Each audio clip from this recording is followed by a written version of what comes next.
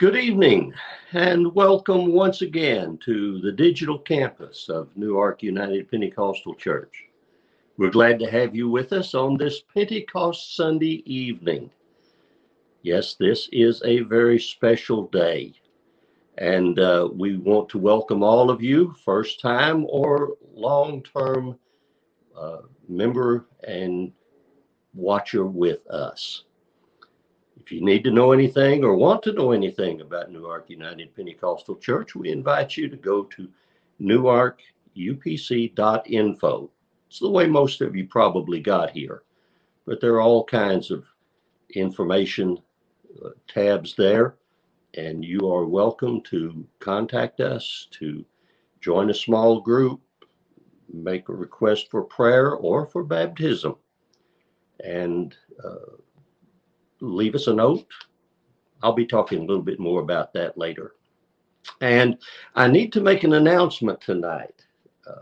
We are on June the 2nd. That's a Wednesday night.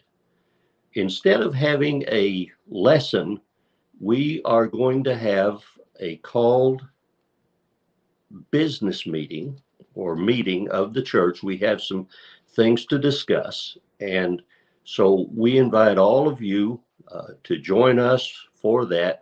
It has to do with getting back into our building, into our facilities. And we'd like for you to join us at 7 o'clock Wednesday, June the 2nd, for that meeting. Now, to the church, I have a greeting of happy birthday. Oh, yes. It's today that's the birthday of the church. The church had a starting point, and for close to 2,000 years, it's been going through a process described as the perfecting of the saints. Just like a natural baby, we Christian babies have to grow and develop in the spirit just as we physically progress in the natural realm. We've got to grow up. It's a process that we'll be studying in this coming week. All of us are involved in one phase or another of spiritual growth. Tonight, we will be studying the birthday itself, Pentecost. Now, there's a bit of fog that surrounds the year of the church's beginning, but the date is solidly settled. I read from the birth announcement. When the day of Pentecost was fully come. Yes, that's the birthday of the church at the outpouring of the Spirit on that first Pentecost after the crucifixion and resurrection of Jesus. Now, before we get too involved in the celebration of the beginning of the church, let's look at the history and some of, as usual, controversy associated with this festival. Pentecost was one of the three major festivals, Passover, Pentecost, and Tabernacles, which all Jewish males were commanded to attend. This was not strictly a festival for men is evident by the command in Deuteronomy 16 to share the celebration with family members, servants, Levites, and any foreigners that might be in attendance, as well as the orphans and widows. Some of these would surely only be there if they came as guests of the family. This was a celebration of the bounty of the Lord and was designed to promote generosity. These three festivals or feasts commemorated high points in an agrarian society, all these farmers. Passover corresponded, besides commemorating the Exodus, with the barley harvest. And then Pentecost, or as it's called otherwise, the Feast of Weeks, celebrated the wheat harvest, while Tabernacles celebrated the year's harvest in general, as well as the fruit harvest in particular, and it also imposed on them a reminder of their years of wandering in the wilderness.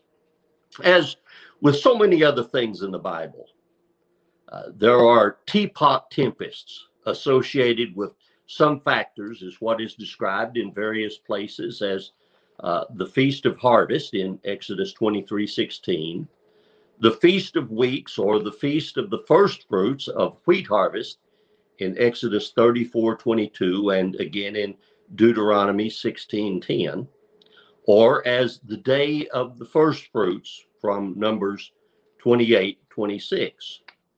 One way of interpreting the directions that are given for observing this feast makes the feast day fall on a particular day of the calendar, which was the 6th of Sivan. I don't know if I'm pronouncing that correctly, but it was a Jewish month. And that means that the feast could come on various days through the week.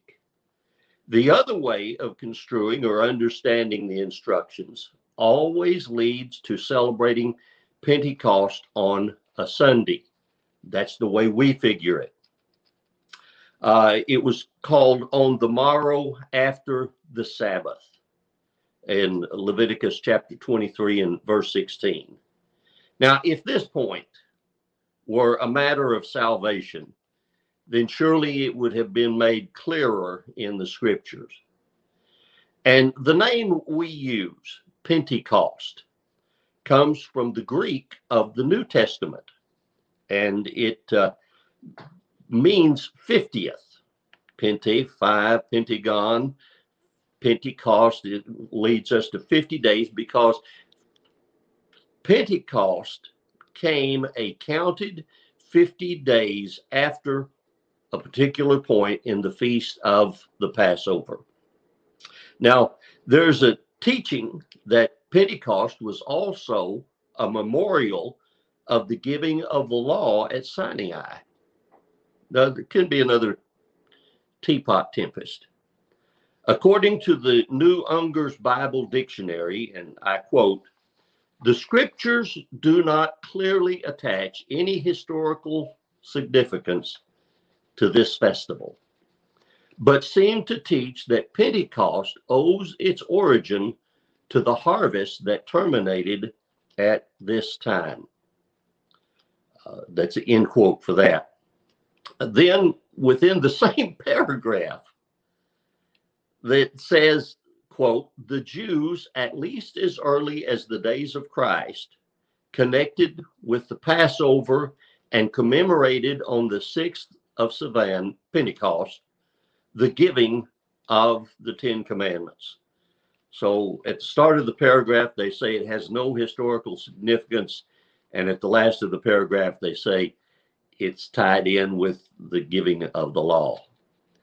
The International Standard Bible Encyclopedia notes that, and again I quote, "The Old Testament does not give it, Pentecost, the historical significance which later Jewish writers have ascribed to it," end quote. Now that significance being, of course, what we've already talked about, the giving of the law. It then follows up with the information that, and again I quote, "Philo, Josephus, and the earlier Talmud are all ignorant of this new meaning, which was given to the day Pentecost in later Jewish history. It originated with the great Jewish rabbi Maimonides." Now, end quote. Maimonides was a famous rabbi who lived in the 12th century of the Christian era. So that's about 2,700 years after the events at Sinai. That's about the amount of time, roughly, that separates us from the fall of Jerusalem to the Babylonians. I'm not sure how he knew what had happened 2,700 years before when it's not written in Scripture. So, although there are some parallels which can be drawn between the giving of the law at Sinai and the giving of the Spirit in Jerusalem, as well as the establishing of the nation of Israel and the founding of the church. Some parallels, but there's no scriptural reference to them happening on the same day. It makes a nice package of parallels, which might even be true. But since it can't be proven from the Bible, it must remain in the realm of speculation. Let's look at a few things about the Feast of Pentecost, which may have some significance and give a better understanding of the events and dialogue that particular day.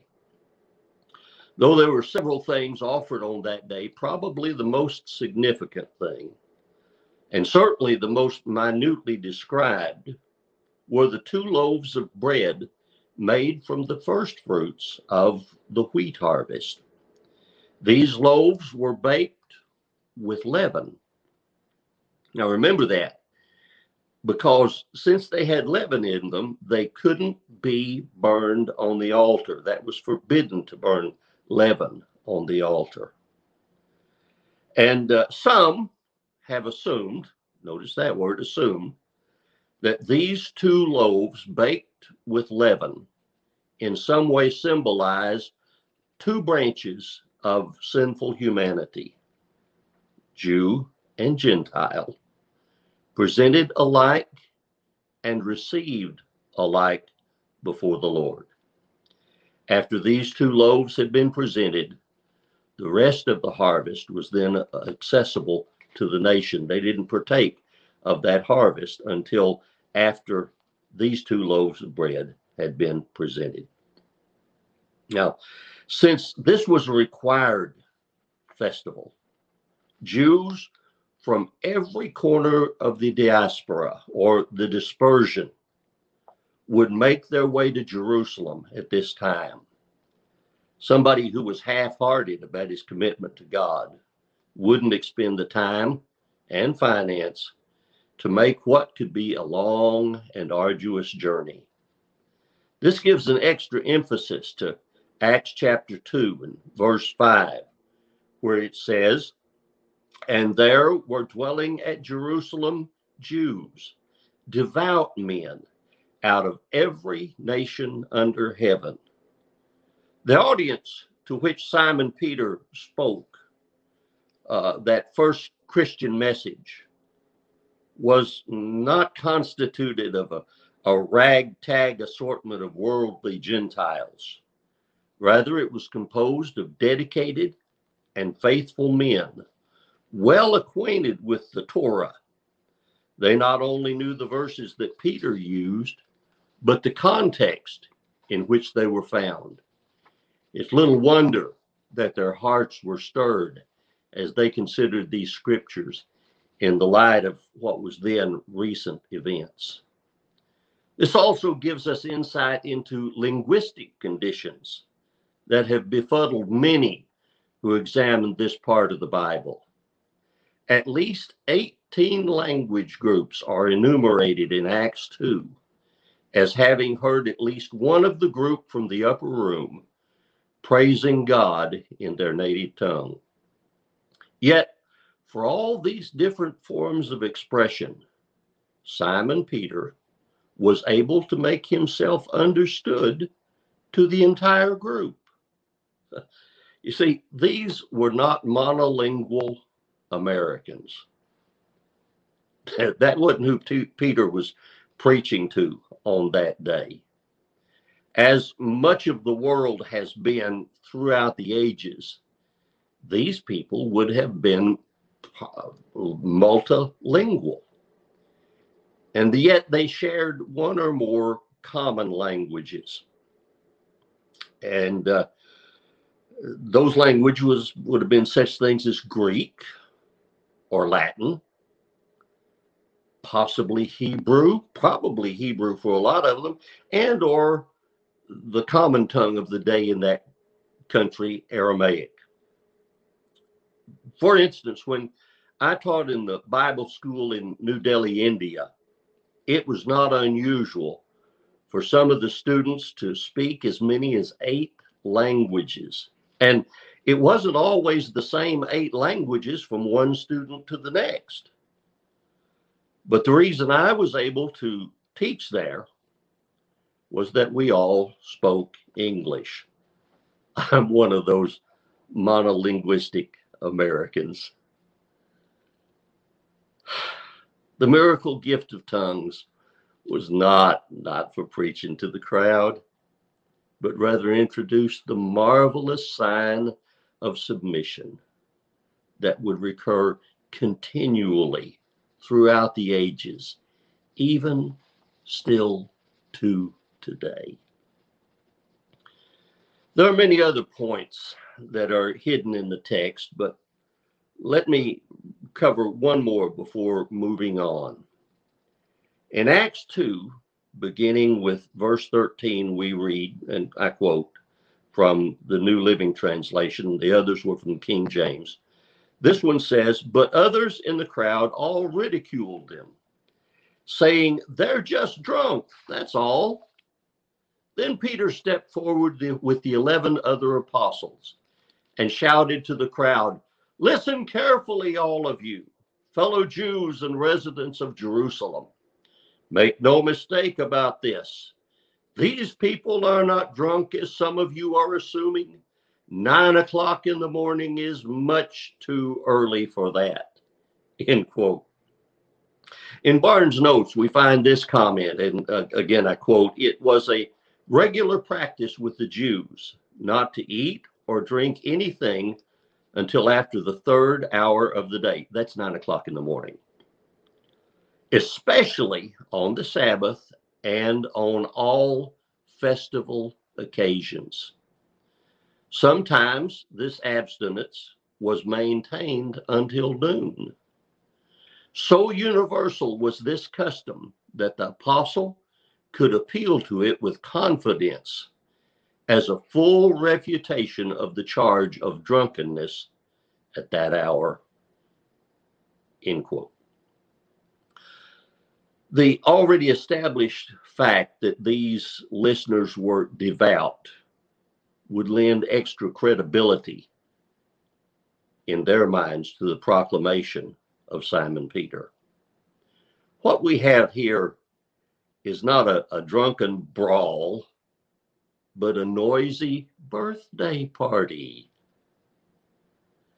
And all those just born again were the ones doing the celebrating. We may get all wound up in the sound like wind, the sight like fire, or the phenomenon of tongues. But they, the celebrants, were ecstatic about the change that had just begun in them.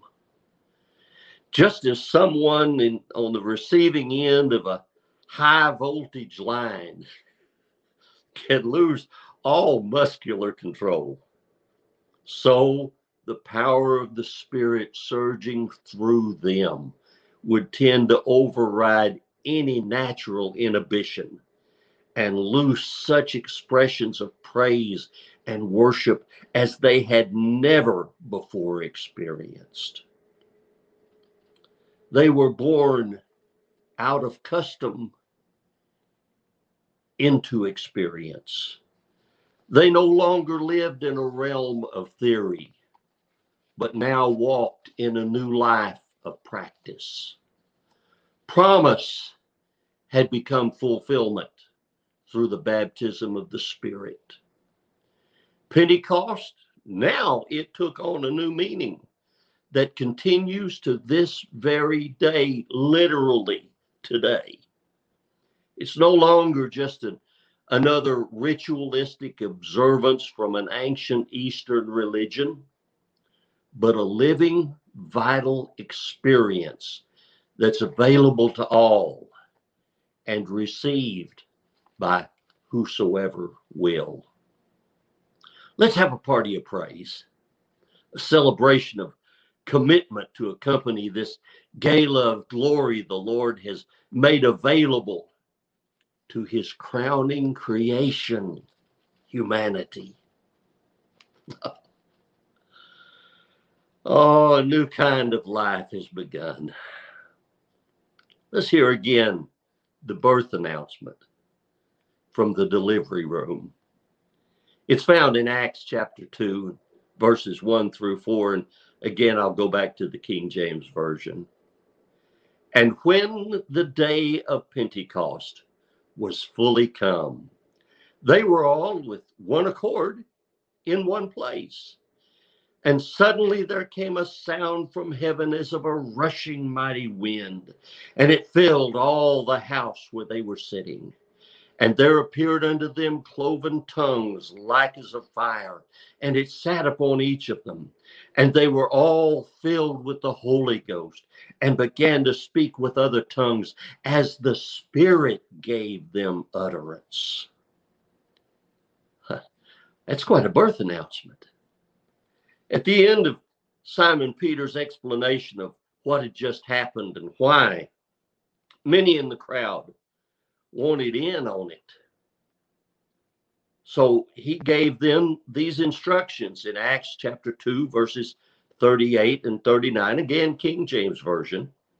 Then Peter said unto them, Repent and be baptized, every one of you, in the name of Jesus Christ for the remission of sins. And ye shall receive the gift of the Holy Ghost. For the promise is unto you, and to your children, and to all that are afar off, even as many as the Lord our God shall call. You can receive the same gift today, right where you are. If you don't have this experience, you can have it.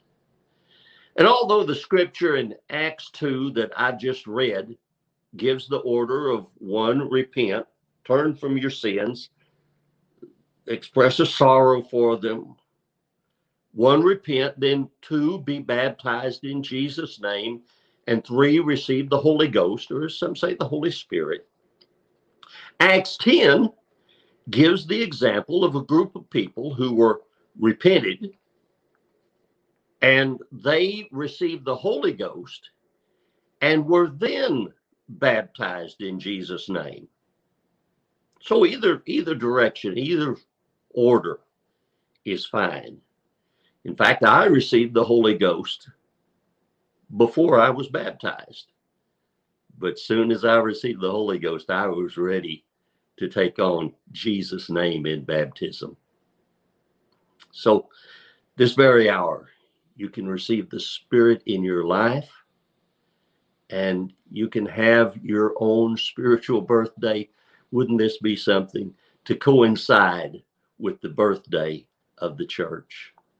Repent, turn around from your sinful ways, express your sorrow for your sins or wrongs, and believe God for his promise. Lift your voice in praise to him and let him give you the Spirit.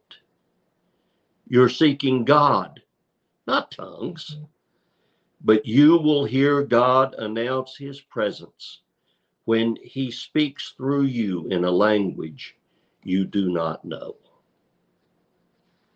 Let's pray. I'm going to pray for you and kind of model a little bit of maybe what you should be praying. Dear Jesus, we come before you now in prayer. We've sinned and lived in ways not pleasing to you. Forgive us of that wrong, rebellion, and ignorance. Strengthen us and help us to do what's right in your sight. Lord, I can't live right by my own strength and willpower. I need your help. I need your Spirit within me. You sacrificed yourself on Calvary so that I could have this gift of the Spirit. That's how much you want me to have it. I believe you. I worship you. I praise you. I thank you for what you are doing in me right now. Bless, I pray, in Jesus' name. Amen. Now, If you've not yet received the Spirit, keep praying until you do receive it. When it happens, you may want to drop us a note in the comments section under the I'm New tab at newarkupc.info so we can rejoice with you. A birth is always a wonderful thing to celebrate. And God bless you. Keep praying and join us again Tuesday evening on the digital campus of Newark United Pentecostal Church as we study the process of growing as a Christian. God bless you, and good night, and happy birthday.